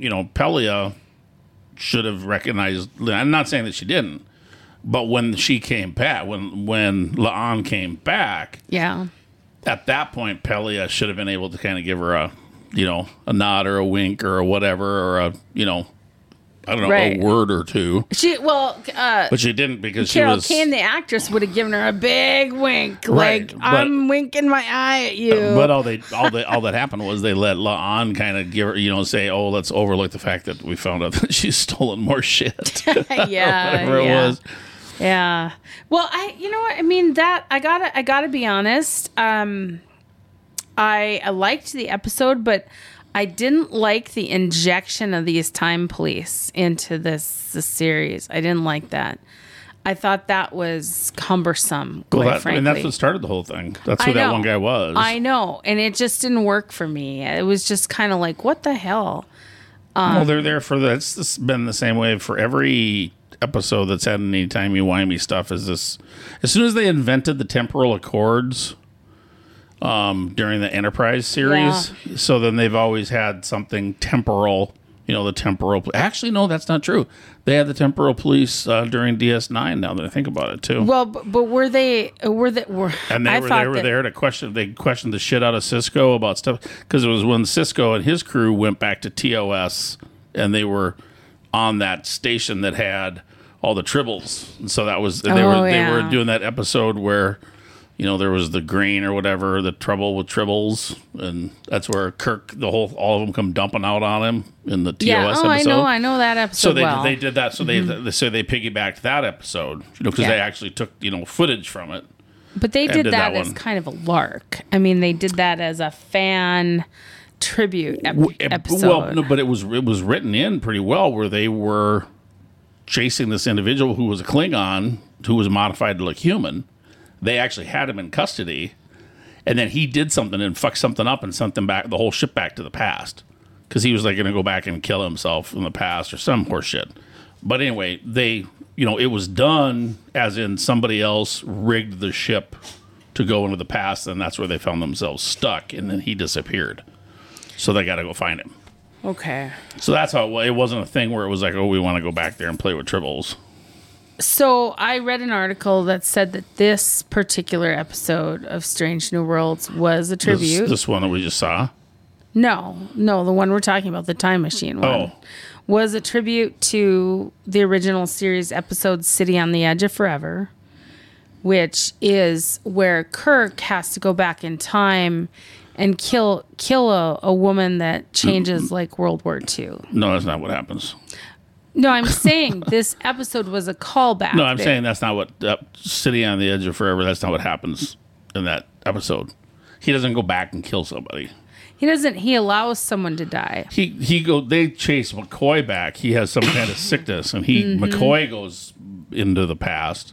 Yeah. And so they go back after McCoy, and what happens is Kirk falls in love with this woman who's supposed to die. Yeah. And he is considering not letting her die. Mm-hmm. And so the other guys have to force him to let go and let her die, because she's supposed to let her die. She's supposed to die. And but he doesn't kill her. But they're saying that this particular episode is similar to that because of the way Kirk dies in it. And I'm just like, no, this is not a comparison at all. Not at all. But everybody oftentimes tries to compare City on the Edge of Forever to something else. And this one just didn't work for me that way. It had nothing to do with time travel, that's it. I mean, didn't have the Guardian or anything like that. Yeah. Well, they were tying it to, I think, Khan. They're trying to tie it to Khan. Well, because you end up seeing kind of. Well, the biggest thing is they totally changed the timeline, because the whole thing with Khan, like from the original series, Space Seed. Mm-hmm. When they find him and all his other miscreants floating around in space, that whole eugenics war thing was supposed to have happened in Earth's 1990s. So with that episode where they went back, they being La'an and Kirk, the eugenics war hadn't happened, and so Khan was like a little kid hanging out at I don't know, whatever that facility was. Yeah, I think he was like a captive there of some kind, wasn't he? Well, I don't know. It was the facility was the Noonien Singh, whatever the hell it was, and so that's him. But it's like the whole timeline slid. I mean, he should have been much older at that point. If he was, at that point, he actually would have been floating around in space somewhere, and the eugenics war would have already taken place, because that was supposed to happen in the 90s. Yeah. So they can't. I mean, they've screwed with canon in that respect. Well, here's the deal. Really, I don't. And this is something we talk about a lot. I don't. Should we care about canon or not? Does it even matter? Because I think it matters on the big things. I think little things that don't really impact the story or Trek as a whole, I don't think matter at all. And feel free to stretch them. And that's honest. I really don't see the point of this whole episode with Kirk, other than it was designed to bring Kirk into an episode fully without a bunch of other people. I honestly don't get the point of that episode either. I don't either. I mean, not good. We're agreement on that. And I sit here and I think, why do I feel that way? I don't even know, but it just didn't make a lot of sense. Yeah, at this point, I don't know what it did for the other episodes in the season. And clearly, I think La'an should have told someone that she was kidnapped by a timey-wimey force and that they exist and all that business. Well, number one, she wasn't kidnapped. And she sort of was, wasn't she? She's like just sucked in. The guy gave her the remote control, and at this point, whatever had happened in the past changed the future. So she already had to do something. How did he just die there on the deck? I can't remember. Yeah, did he evaporate? He stumbled out of nowhere and said go to the bridge and blah blah blah and handed her the thing and said something happened in the past or whatever it was. He died and disappeared. Yeah, he just kind of evaporated, huh? Convenient. Yeah. Well, and I know that you don't give a rat's ass about. Well, maybe this. they have something in them. Like if you're a time cop, if you die while you're out doing whatever, bite this capsule. No, not bite this capsule. If you die, if you're what do you want to call it? Your bodily systems stop. Maybe it's got something in there, then it automatically transports you back to. Yeah, I guess we'll have to watch something. 12 Monkeys again. So what I want to say, though, that you're not going to really give any shit about is that guest actress that I was trying to figure out who that was, and the woman in Toronto that they first meet with the camera. The one that I literally said I don't give a shit about her already. You don't give a shit about her. And I sat there and I'm like, who is she? Who is she? Who is she? Well, she was the gal that played Mary Queen of Scots on Reign, which was a good show on the CW network. First of all, I thought it was a good show. So if people were wondering who she was, that's who she was. And I have no idea how to use Google or anything like that. That's awesome for you to do that for people. I just want to say, that's cool.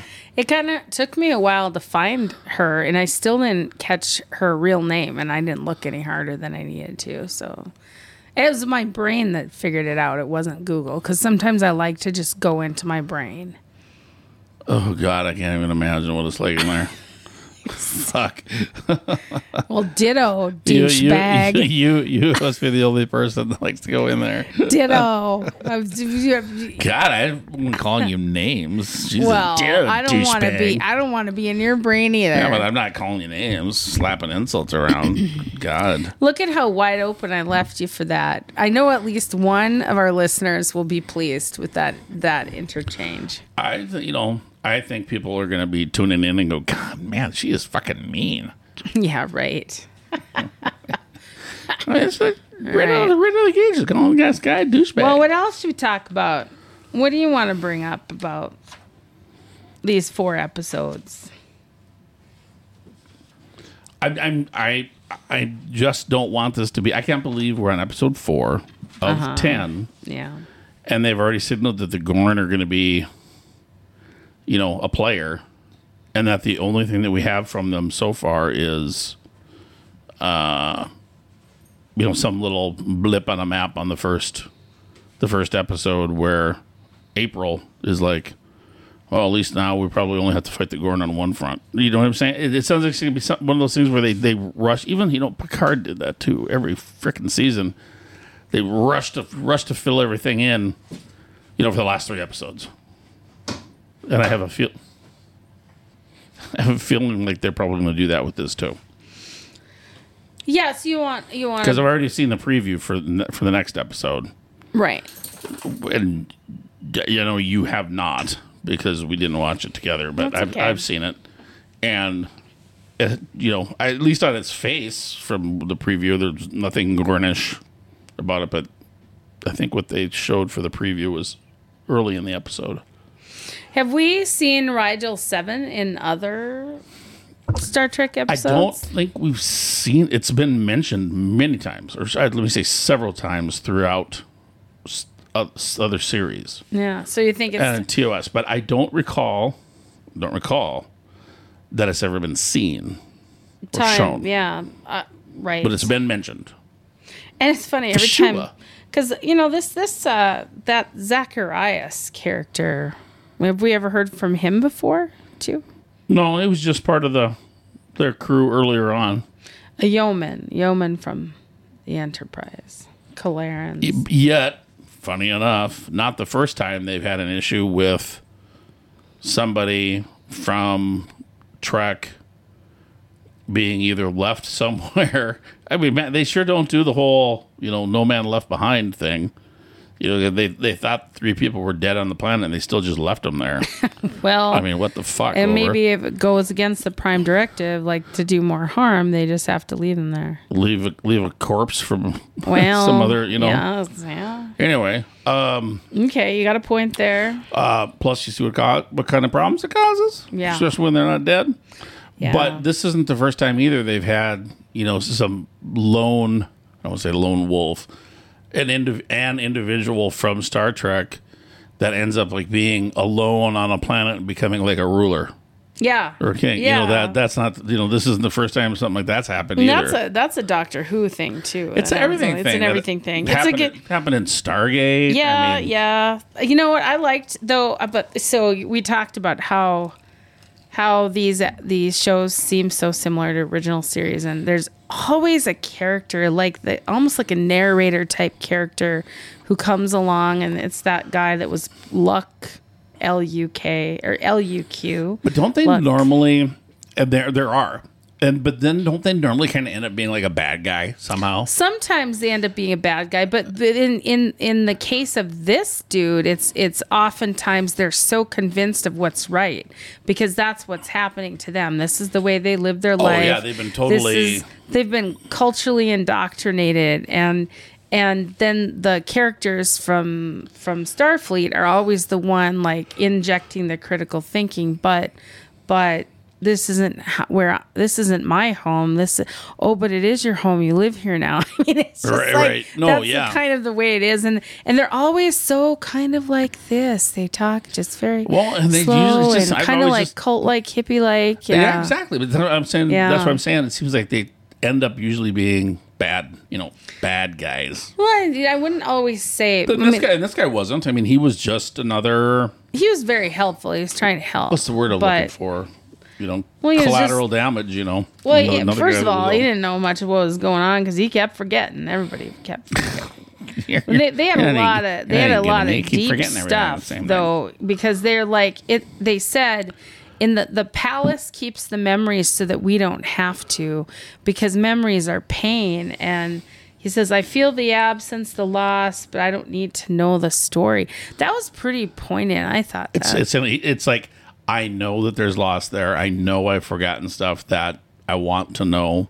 Yeah. But the pain, the pain of, what are you supposed to be? The pain of not being able to be there or whatever would be too great, so I might as well not remember it. Then remember, it's kind of the direction I thought of it. It's a very interesting.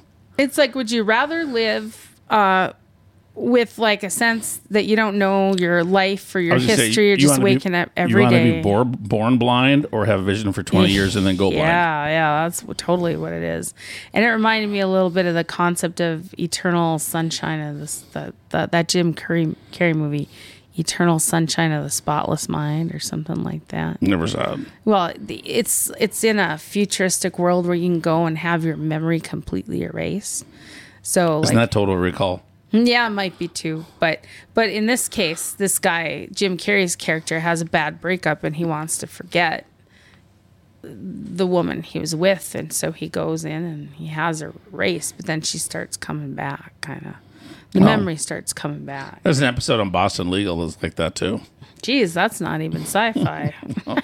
Shatner and Pierre Dubois. Odo, whatever Odo's name is, I can never remember. Renee Aberjani? Yeah. Why can't you ever remember his name? I don't know. Renee Because every night I have a great forgetting. Well, just like in this episode. It'd be nice. Or not the great, the forgetting. The forgetting. I have the forgetting. I had a hard forgetting. I had a hard forgetting last night. Hey, go easy on them. They had a rough forgetting. Renee Aberjani. And then it was kind of funny when that Zacharias guy was laughing. You believe the totem story? You believe that fairy tale? Yeah, that was kind of funny. Well, why wouldn't he believe the totem story? He doesn't remember anything. This whole episode boiled down to the fact that wearing tinfoil hats is actually something good for you. Yeah, because all the guards, their helmets were what kept their memories intact. It was the ore from the planet that was built. So the castle protected you. But if you went out to be protected, there was their helmets. Yeah. Little tinfoil hats. I think we're talking about this particular episode because it's really fresh. And we talked about Kirk and the timey-wimey one. But we didn't talk much about the trial of. We did not. I thought that was a great episode. That was. I mean, that was really one of the true. It was a lot about kind of like racism, as basically. Well, I saw there was a thing on at the end of Will Wheaton's deal. They were, they do a little. Well, not at the end, kind of towards the anyway. They do this little pre-recorded deal where they have some other person narrates it, but I'll like tie things together from different shows. Mm-hmm. And this was after that courtroom episode, and how actually some of the best episodes of Star Trek through every series have been court episodes. Oh yeah, well Q of course. Well, that was no, that wasn't a real court though. That was Q fucking being Q. I'm talking about in the original series when we're first introduced to Pike is when Spock hijacks the Enterprise because he's taking Pike back to whatever that planet is, after the whole thing. I remember, and then they finally commandeer, they get the ship back or whatever, and then they court-martial Spock, have the hearing, and the whole thing covers why it is that he's doing it and what exactly had happened to Pike beforehand that put him in the chair and all that kind of happy horse. Well, I actually didn't put him in the chair, but the whole point was getting Pike back to the planet, so that he could, pretend like he looked normal and blah, blah, blah, all that kind of stuff again. So that was a big courtroom one. Next Gen, The Measure of a Man, was the one where there was the guy that who actually ends up coming back, a different actor, but the same character comes back, wants to take Data apart. Oh, yeah. And make more of them. And it is a ex-girlfriend of Picard's. Oh, that is the judge, if you remember, right? Yeah, and pretty similar situation there. You've got Riker actually having to be, one of the opposing counsel and everything. But I mean, that was a great episode. Basically, it was what makes a person. Sure. Voyager copied that. What makes a person with their last season, where the Doctor, who is the hologram, wrote a holonovel. Oh, I didn't watch Voyager. I know you didn't, but they're back in year 7. They're back to the point where once. But first it was once a month they could get some kind of a data downlink, but then something else happened to where once every day or something to that effect, they had 12 minutes of something where they could communicate through some wormhole, something or other. Anyway, and so this publisher on Earth takes the Doctor's holonovel and publishes it. Well, but it's very much about the Voyager crew, and it makes them all of them totally look like fucking hacks. So when they try to pull the novel, the publisher's like, well, no, the hologram wrote it and doesn't have rights. So it became another one of those kinds of things. Yeah. So very similar to A Measure of a Man. Now one that really wasn't actually one of my favorite episodes of Next Gen. It really wasn't even a courtroom one so much as, it kind of sort of was, but was Drumhead. And it was about and the whole thing started because there was a kid that didn't start, but all this shit came out. There was some woman who had been a Starfleet admiral and then became an ambassador or something like that. But she was there to find out about a rumor about somebody doing something or other, and so she starts investigating. She starts pulling all these threads, very paranoia, and she starts connecting people to all these different supposed dark state kind of things. Sure. And then even ultimately at the very end, she's got Picard on the stand, ready to have Picard, taken down. They say taken down. She's like, I've brought bigger men than you down before, Picard. She's totally losing her fucking mind. Oh, I don't remember that. Yeah, it's Drumhead. It's a very, very good episode because it turns out this kid who. Una, who lies about getting into Starfleet, says that he has Vulcan heritage, but it's really Romulan. Yeah. Because he's got the pointy ears. Oh. But he doesn't have any kind of ridges or anything. It's like on his grandfather on his mother's side, only on Tuesdays and Thursdays was Romulan or something. So he lied on his application to get in, not being Vulcan but being Romulan. And so that's ultimately kind of the way it kind of was a big thing. But it's just that some of the Star Trek's best episodes are these.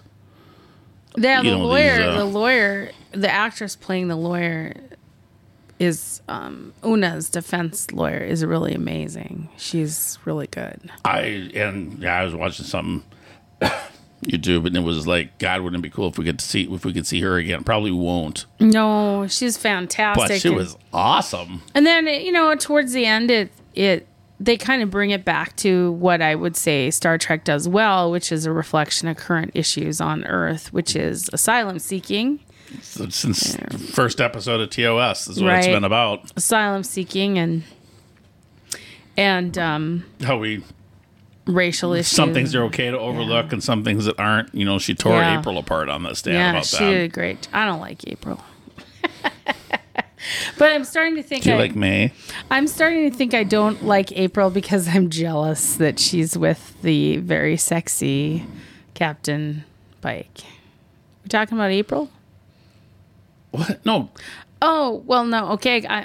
Shoot. Admiral April, the black guy with the beard. That's Pike's boss. That's April. Oh, what? I thought April was his girlfriend. Who was the prosecuting attorney in that episode? What's her name? I can't remember her name. See this? Yeah, I can't either. That's why we got this problem. I'm you dropped the name normally I would have my computer sitting here, but I'm getting ready to transition to new podcast furniture, and so I don't have it. Everything's gone. Oh gosh, it's just like my regular life. You don't have any of the tech here. It's just like how I live every day. It's us, a table, 2 chairs, 2 microphones, and a gizmo that's recording this. Well, we got our brains. Oh, we are fucked. All right, well. Okay, so what we're looking forward to, we are definitely looking forward to the crossover episode. It's coming. I can't believe I forgot that was coming. The Below Decks crossover episode. Below Decks. Where'd that come from? I don't know.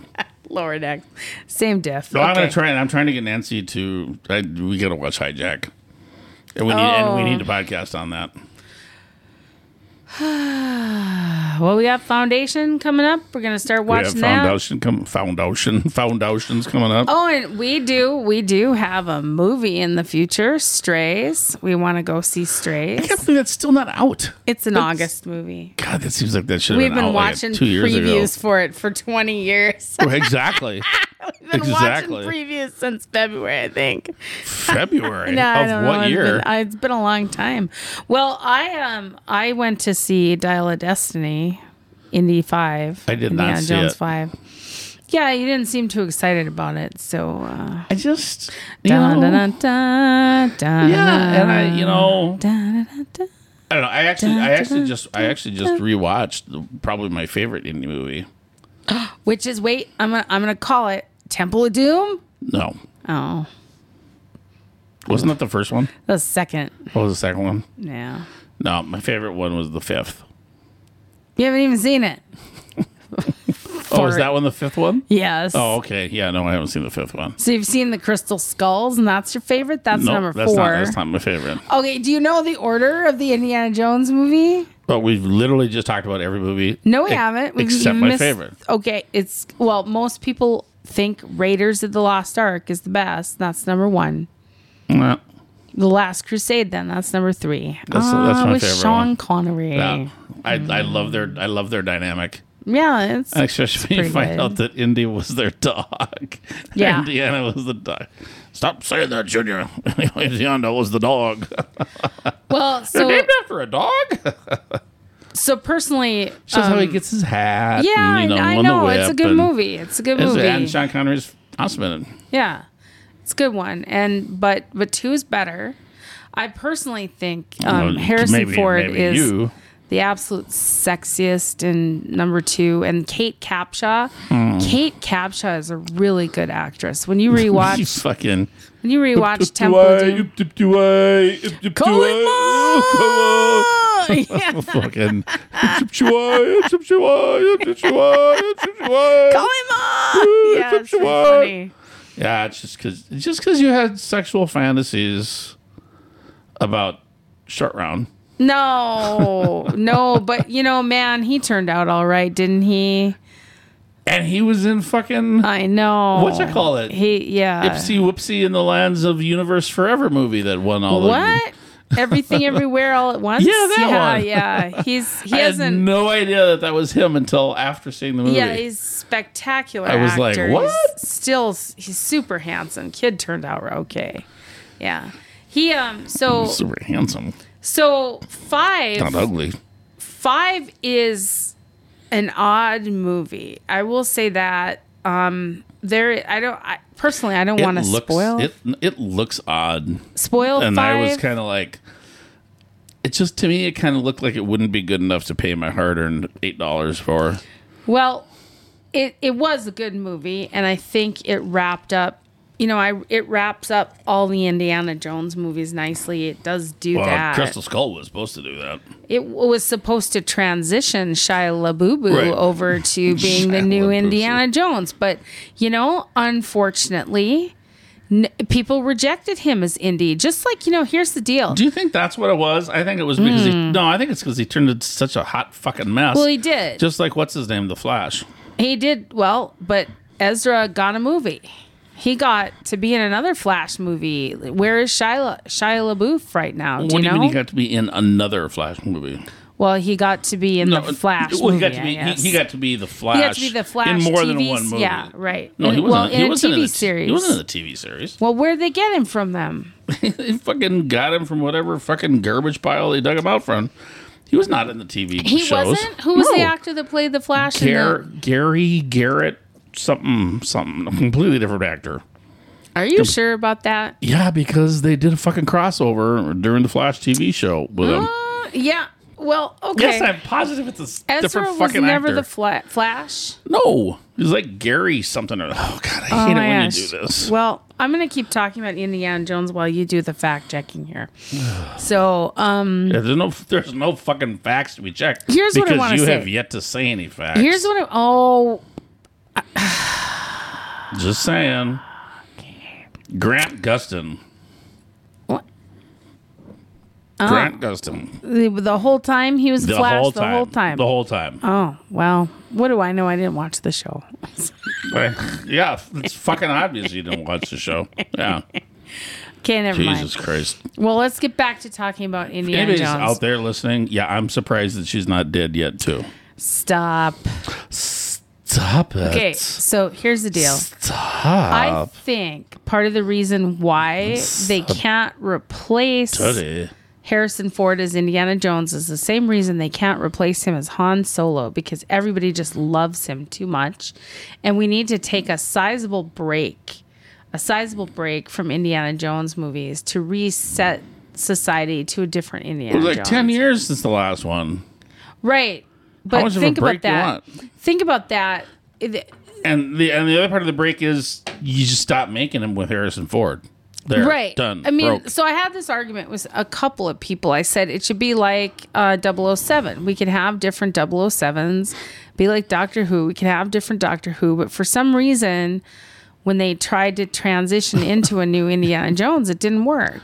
Yeah, because the name of the movie is Indiana Jones. It's not school teacher, fucking school teacher treasure hunter. That's not the name of the fucking show. It's Indiana Jones. The name is literally in the name. Yeah, but they could have different actors playing Indiana Jones. How? What do you mean? I mean, they have different actors playing 007. It's a character. They can recast it with whomever they want. They've had dozens of Batmans and dozens of Spider-Man actors. So there should be another actor that fills the shoes of Indiana Jones to make different movies. Nah. It doesn't even make any sense. You're right. That they wouldn't commit to a new Indiana Jones. It's not Indiana, but Indiana Jones isn't. You're right. Isn't Batman or isn't? I mean, it's not that big. Oh my gosh, really? It's not that big? Yeah. Oh, brother. I think it is. I think it's bigger than Batman. In my world, it is. Well, but we already determined we don't even want to see what's in your head. We sure don't want to what's on your world. I'd rather be in my head than yours. You want to go there? We did. I did go there. No. All right. So, yeah, I'm kind of bummed that we can't. Well, we did have a little bit of a talk about Indy, and I have fond memories. But Indian what? Indy. You said Indian. You did. I said Indy. Shall I rewind? Talk about Indy. Anyway, okay. We got yours is Last Crusade #3. Mine is #2. Both good movies. There's no shame in that. No shame. No, you just seem to think yours is better than mine. No, I never said that. Oh my God, I'm gonna have to rewind this twice. Oh. I'm gonna put something extra special in it after I edit it. Well, speaking of The Flash, did you see the Flash movie? No, everybody said it sucked. It didn't suck. It was good. I thought it was a good movie. That's what everybody that, there was the whole marketing campaign that they did ahead of time, and everybody's gonna going, oh, I'm going gaga over this movie. It's awesome. It's awesome. Awesome. And then it came out, and box office wise, it flopped. It flopped at the box office. So I don't know why, because it was getting so much good press ahead of time. So it's kind of interesting that it just.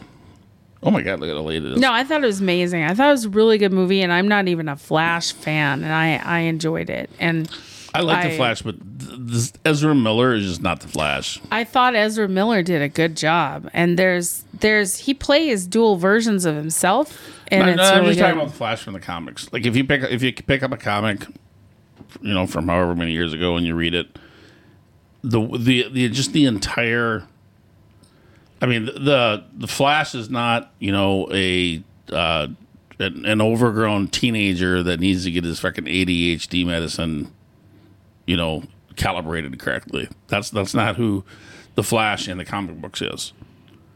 And I'm not saying he didn't do a good job, but he should have been like an alternate version or an alternate universe of the Flash, because it's just so a different character than the comic books. When you when you start and leave this movie, it's so messed up with multiverses. You don't even know you're coming and going. They gotta stop that shit. And Marvel's multiverse themselves into a fucking hole. Let me tell you. But what's fun about this? I will say what's fun about this movie is Batman. Just Batman and the actress they have playing Supergirl. Really good.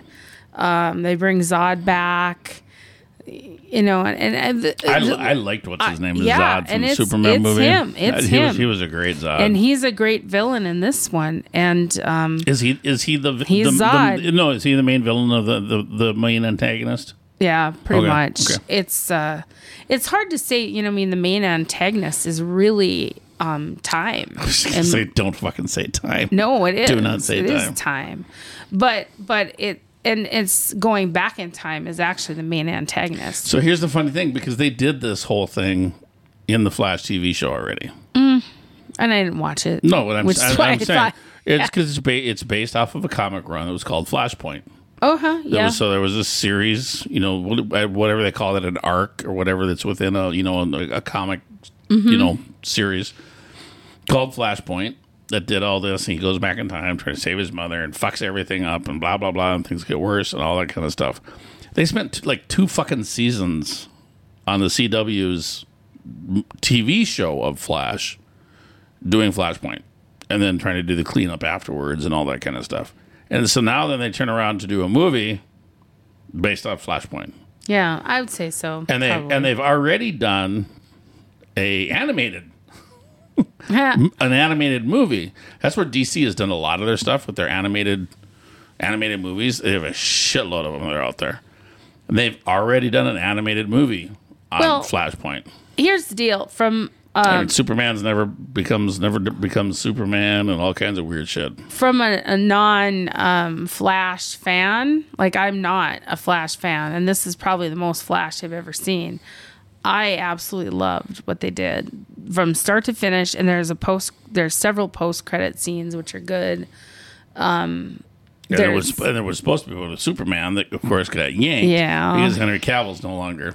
Michael Keaton is back in this one as Batman, and it was he's the bomb. He's my favorite Batman. Yeah, and supposedly there was supposed to be maybe a little something that was going to go that direction too, but James Gunn fucking put the axe to that as well. I'm not a big fan of James Gunn. I think he's really fucking up the DC stuff right out of the gate. To tell you the truth. I think he's coming in like a bull in a china cabinet saying, I'm going to make this my own, and every single person that comes into an existing entity that says, I'm going to make this my own, goes to hell in a handbasket. I mean, they were just starting to build up, the DC EU or whatever the hell you want to fucking call it, right? Yeah. You got the Marvel Extended Universe. Anyway.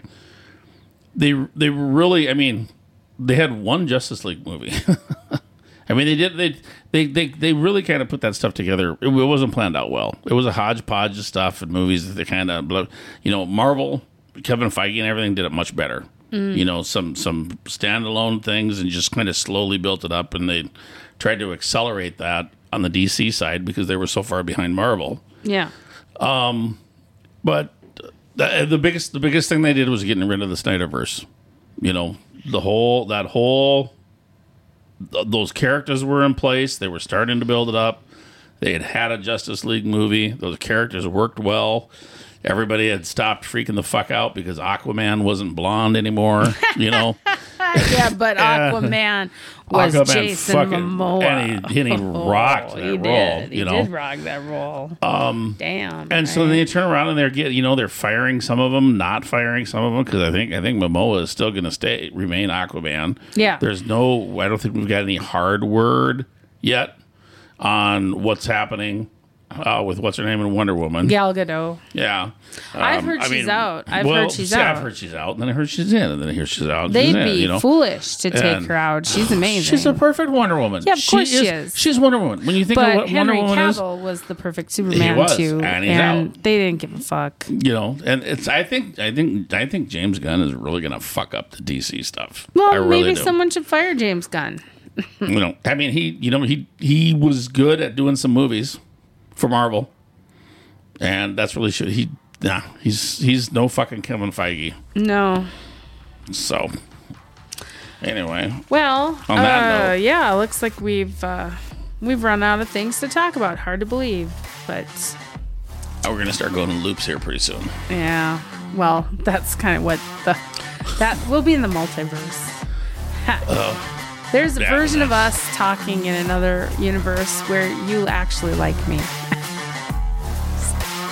I doubt it. All right. Well, as we didn't introduce ourselves, we better just tell people. My name is Nancy, and we're gonna, on that very chipper note, I'm Francois. We are going to say good night. Francois la Big Tool. Yeah, Francois la Big Tool. La Big Tool. All right. Night. Thank you, everybody.